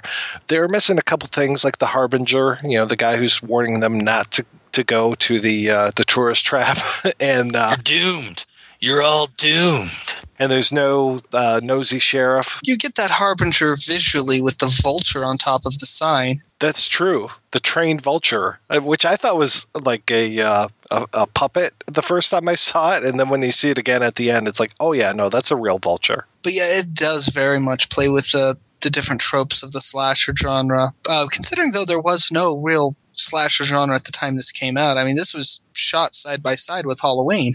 Other than, like you mentioned, Rob, the Texas Chainsaw Massacre, there wasn't a whole lot. I'm sure that there were some 60s films, haunted house films, that kind of stuff. But as far as like actual outright slasher type movies, yeah, this was right at the birth of this stuff. So I want to say that this kind of lent itself, or this was part of the blueprint when it came to what we would see years later. Though I suppose that Scooby-Doo kind of did play into that.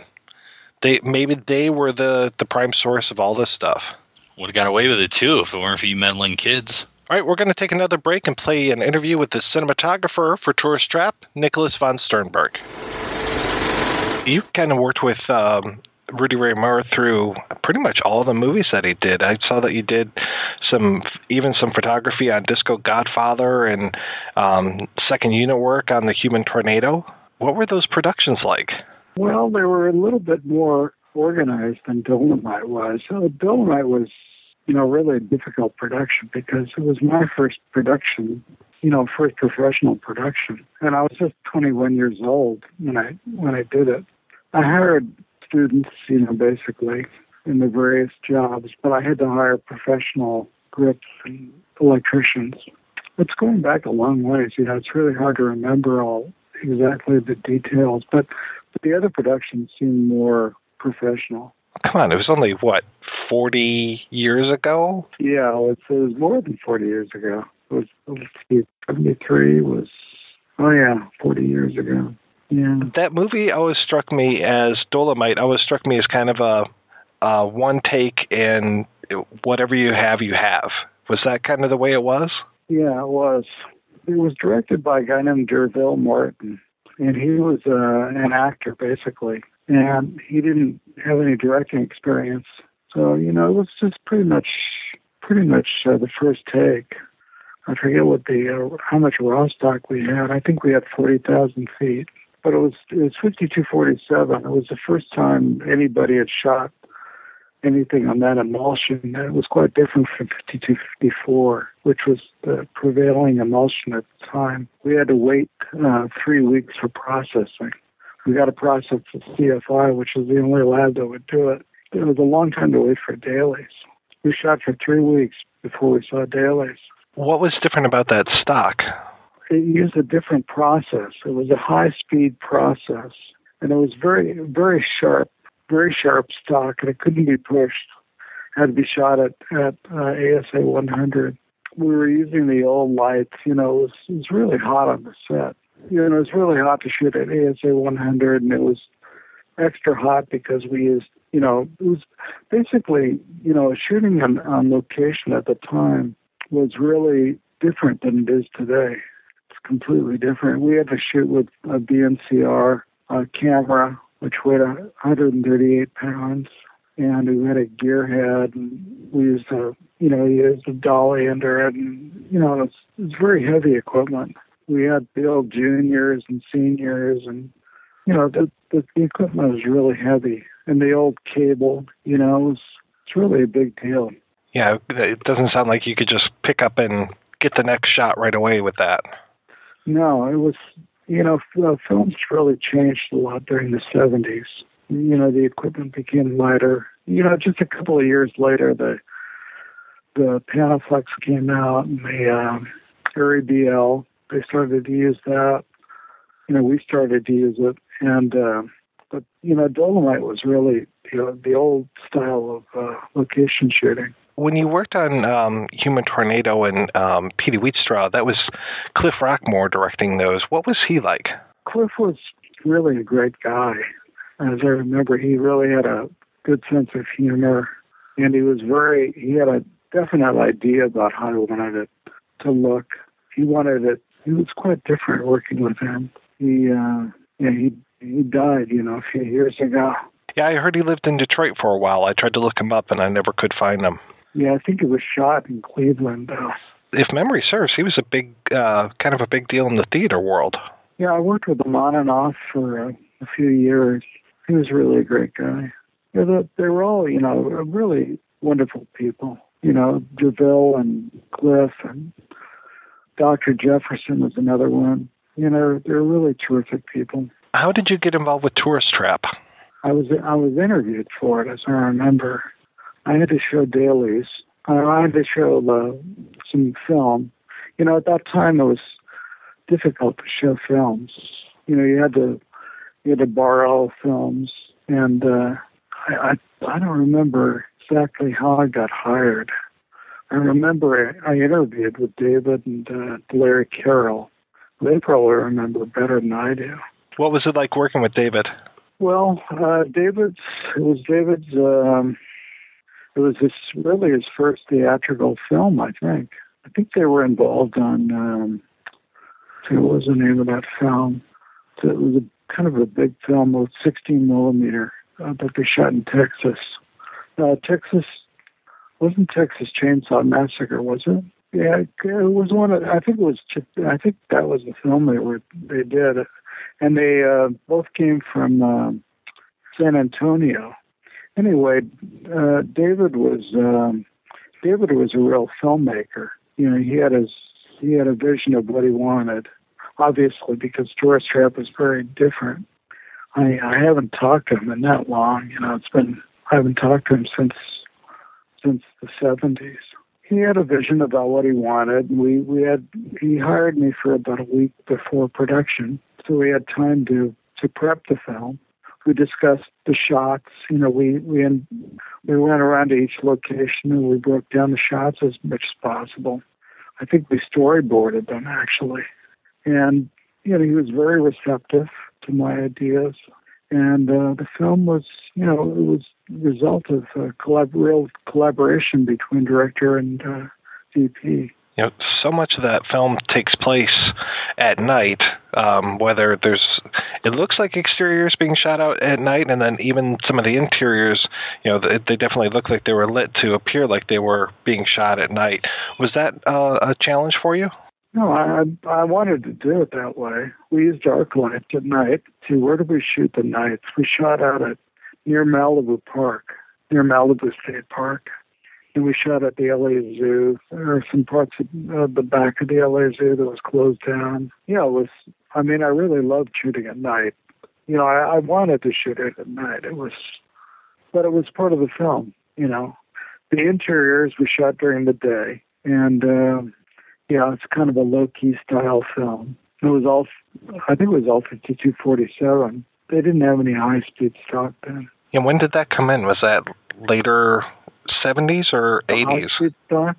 I don't know. You know, I'd probably make a mistake if I told you that date. There aren't a lot of special effects in there, but there are some very effective special effects. Was that kind of one of your first special effects films?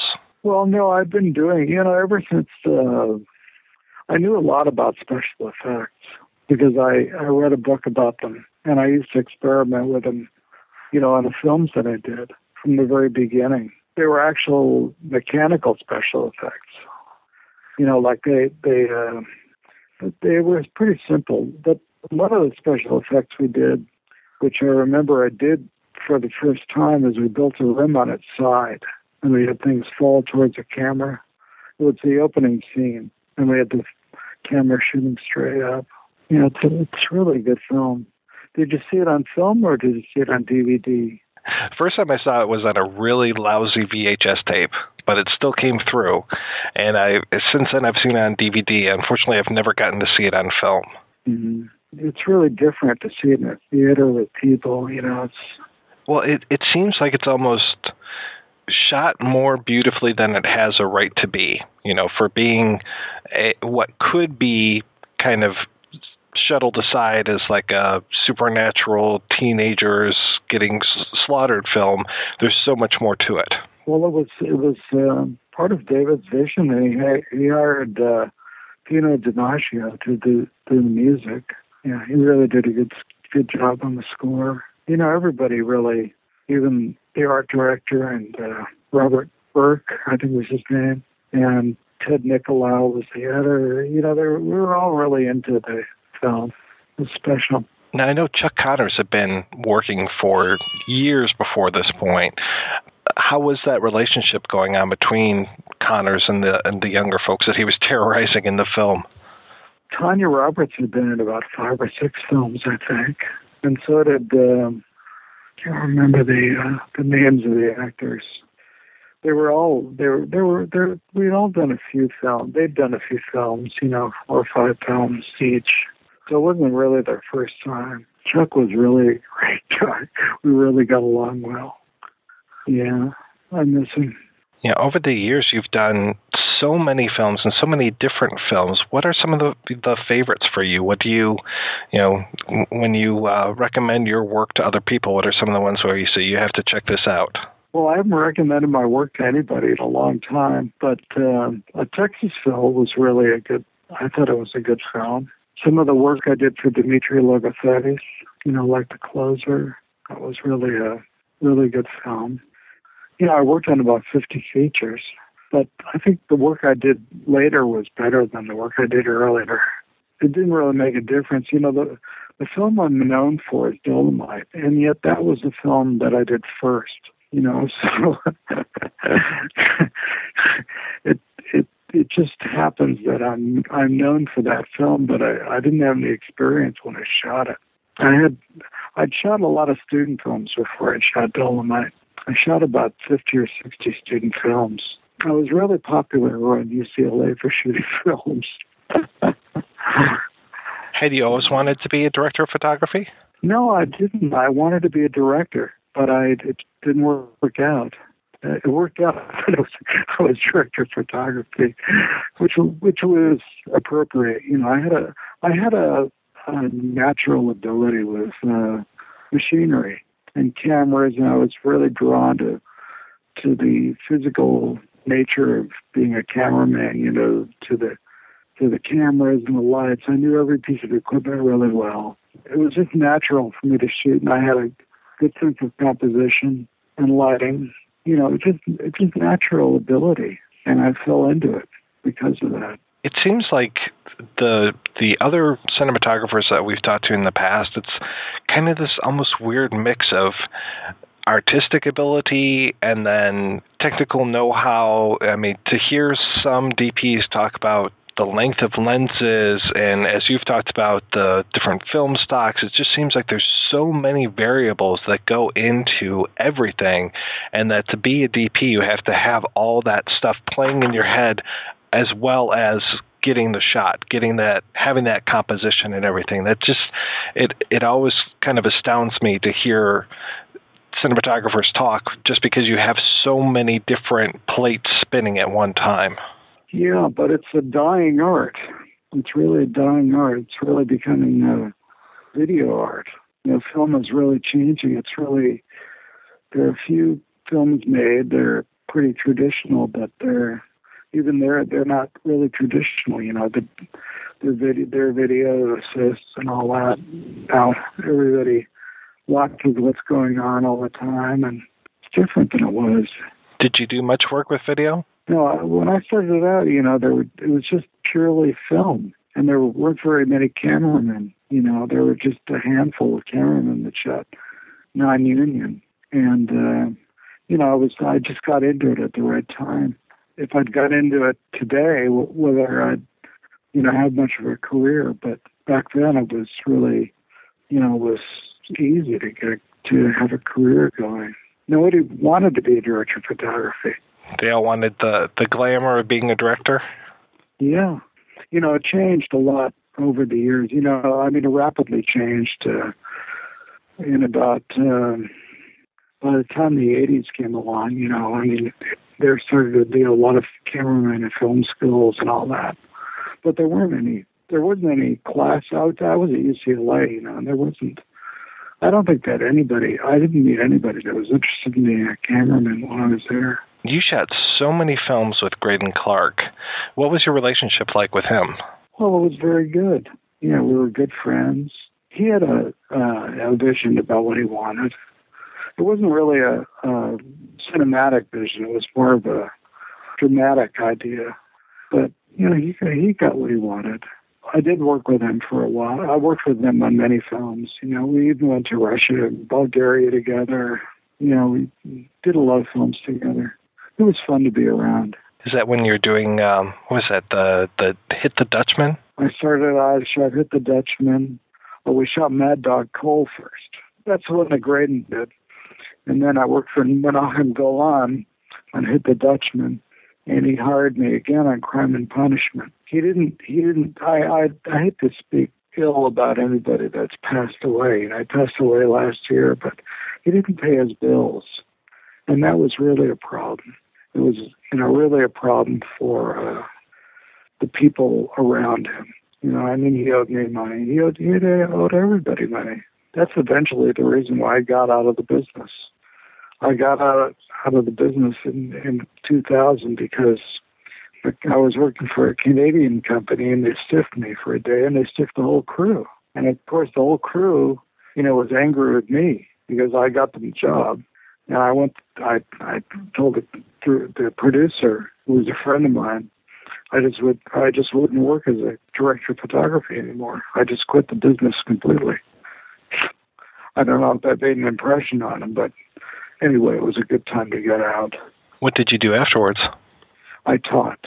I became a teacher. I was teaching in elementary school first, and then I became a high school teacher. That must have been an interesting transition.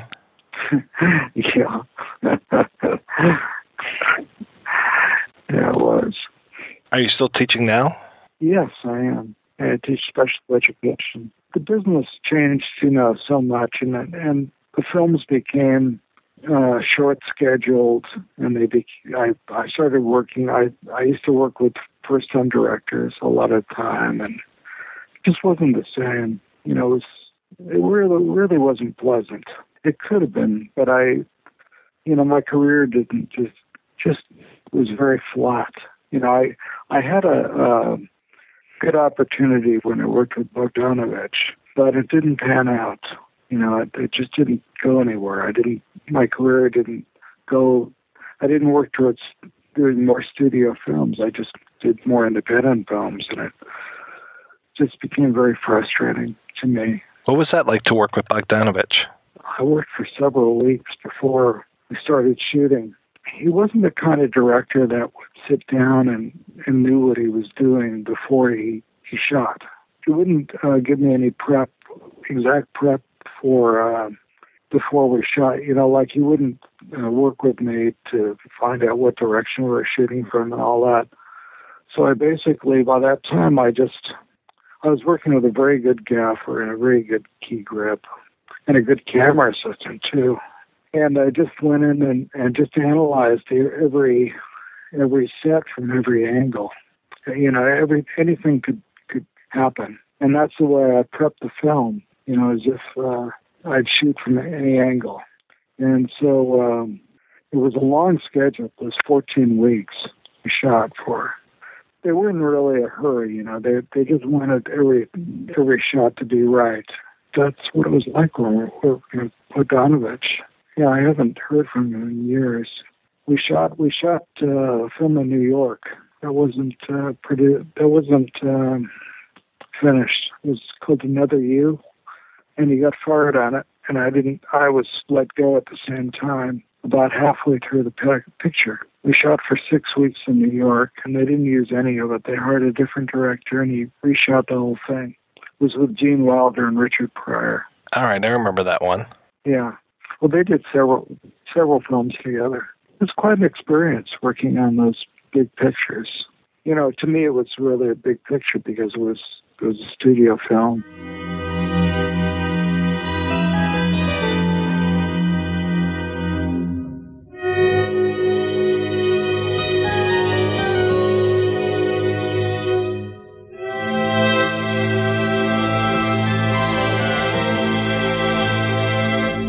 Okay, we're back. Thanks to Mr. von Sternberg for taking the time to talk to us. So, gents, we look back on this film from the late 70s, The Tourist Trap, and the question we always seem to ask on this show, no matter what film we're talking about, is does it hold up, and would you recommend The Tourist Trap to others? What do you think? I think it certainly holds up because those mannequins are still very creepy, and there have been plenty of movies that come out with the whole creepy doll look. None really on the same level that Tourist Trap achieves, because it's more than just the creepy dolls. It's like why they exist. The person behind them makes them even more terrifying. And I'd recommend this movie to just about anybody I know that really likes horror films. I mean, it's deliberately paced. There's people that like as you pointed out, the Joel Silver style of filmmaking. And this one does go a little slower, so it'd be a patient watch. I'm reminded of our conversation of a couple weeks back, Rob, where we were talking about trancers and the whole idea of really great actors in kind of a B picture or a lower budget picture. This one feels very much the same. I know there wasn't a ton of money going on behind tourist trap, but you have such strong performances and such really good ideas, and it's executed very well. So I don't want to say that it looks cheap or anything. You mean inexpensive, don't you? Isn't that what you meant? Inexpensive, yes. There's nothing cheap here. That's what I thought you meant. This inexpensive film definitely works, and I think it works because of the bevy of ideas, the really strong performances, and these things hold up after all this time. So it still creeps me the hell out to this day. 2015, all these years later, it still works. So I recommend it. That might be part of the reason why it works, is that it isn't overly done. It's not high gloss. It has a grit aspect to it, which lends itself to a certain level of reality when you watch it, even though it is dealing with the fantastic. So I think that's one of its virtues, is the fact that it is cheap. You mean inexpensive, don't you? Isn't that what you meant? We're going to play a preview for next week's show. That's what I thought you meant. Slave.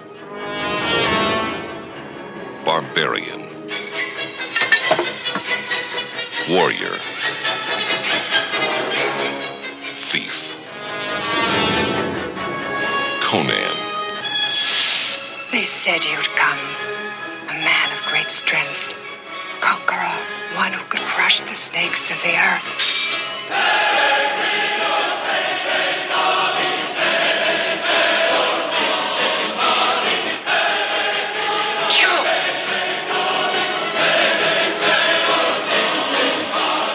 Purveyors of their own deaths. He's evil, a sorcerer who can summon demons. Day of doom is here!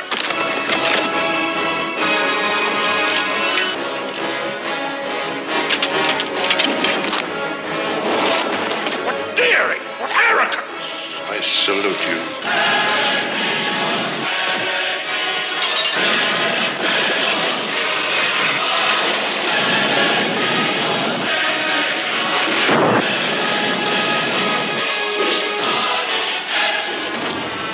An age undreamed of comes the most incredible adventurer of all. The man they call Conan. The Barbarian. Coming to a theater near you from Universal Pictures. That's right. We're back next week with the discussion of John Milius's Conan. We'll be joined by El Goro of the Talk Without Rhythm podcast to discuss all things Robert E. Howard. Before we go, we want to thank this week's special guest co-host, Mr. Alex Jowski. Alex, we've been part of the Geek Juice family for a while now, so for folks who aren't aware of it, can you tell the folks at home what Geek Juice is and if it is better to be served chilled or hot? It's better to be served however you choose. Warriors drink. GeekJuiceMedia.com. It's a site I've put together years ago that's still running, where we have different shows and podcasts. Some are original on the site. A lot are just in syndication that we carry on the site. And we work with the people on these shows and make new crossovers and things together, mostly covering movies, but we have been trying to get more media on the site lately, like video games and whatnot. So if you like movies, definitely check out plenty of commentary and discussion and shows about movies there. Thanks again for coming on the show, and it's a pleasure to finally have you on. Mike and I were recently on an episode that you did over there looking at the work of the Coen brothers, so you can check that out over at Geek Juice. And I think, Mike, you've also done some more of those director retrospectives. Yes, I believe very soon we will have a David Cronenberg twofer coming out over the next couple months. Is that right, Alex? Actually, the next couple weeks. Couple weeks, okay. Sounds good. And, of course, we'll be sharing those with you as well and let you know. And we want to thank you, of course, for listening each and every week to the Projection Booth. And if you haven't had a chance yet, can you do me a favor? Go over to iTunes, rate and review the show. It really helps us out. And, I just want to tell you that unlike the cat who went looking for the gas in the early go in this film, there's no creepy dolls over at iTunes, at least on the Projection Booth page. So you got nothing to worry about. You just go there, you give the 5 stars, you give the review, you write it up, you tell other folks, you pass it along, you get on the Facebook, you get on the Twitter, you get on, Friendster, if that's still your thing, and you let folks know. And that's a good thing for us, because that keeps the road close to our little circus sideshow called the Projection Booth over here, as opposed to the big freeway over there that leads everyone to somewhere else. So don't allow Mike to kill me and turn me into a mannequin. So please go to iTunes and review it as soon as you can. 1, 2, 3, 4.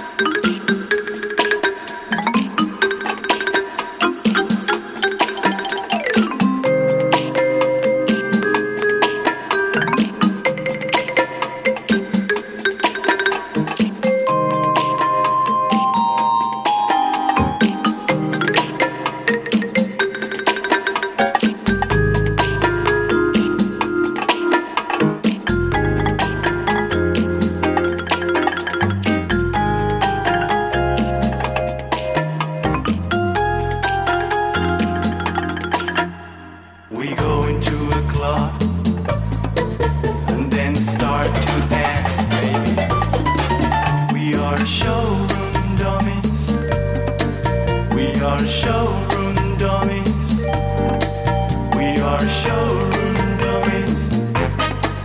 We are showroom dummies. We are showroom dummies. We are showroom dummies. We are showroom dummies. We are showroom dummies. We are showroom dummies. We are showroom dummies. We are showroom dummies. We are showroom dummies. We are showroom dummies. We are showroom dummies. We are showroom dummies. We are showroom dummies. We are showroom dummies. We are showroom dummies. Can you do it again with a little more feeling? Just a little more oomph. Okay. Can you do it with a German accent? We're going to play the preview for next week's show. I really want the emphasis on in July. I think we are the people is different than we are the people. I don't want to argue. Please don't argue. I believe it's pronounced sabotage. We're going to play a preview for next week's show. If you enjoy this show and want more people to know about it, head on over to iTunes, leave a comment, and rate it 5 stars. Make sure you like and share us on Facebook, and don't forget to follow us on Twitter. Just search for Christopher Media. Thank you in advance for supporting Christopher Media by clicking on the PayPal button and by clicking through to all the sponsors who support ChristopherMedia.net. Most importantly, we would like to take the time to extend an extra special thanks to you. Christopher Media could not exist without your support. Thank you for visiting ChristopherMedia.net, and thank you for listening. Christopher Media. Let's make some noise.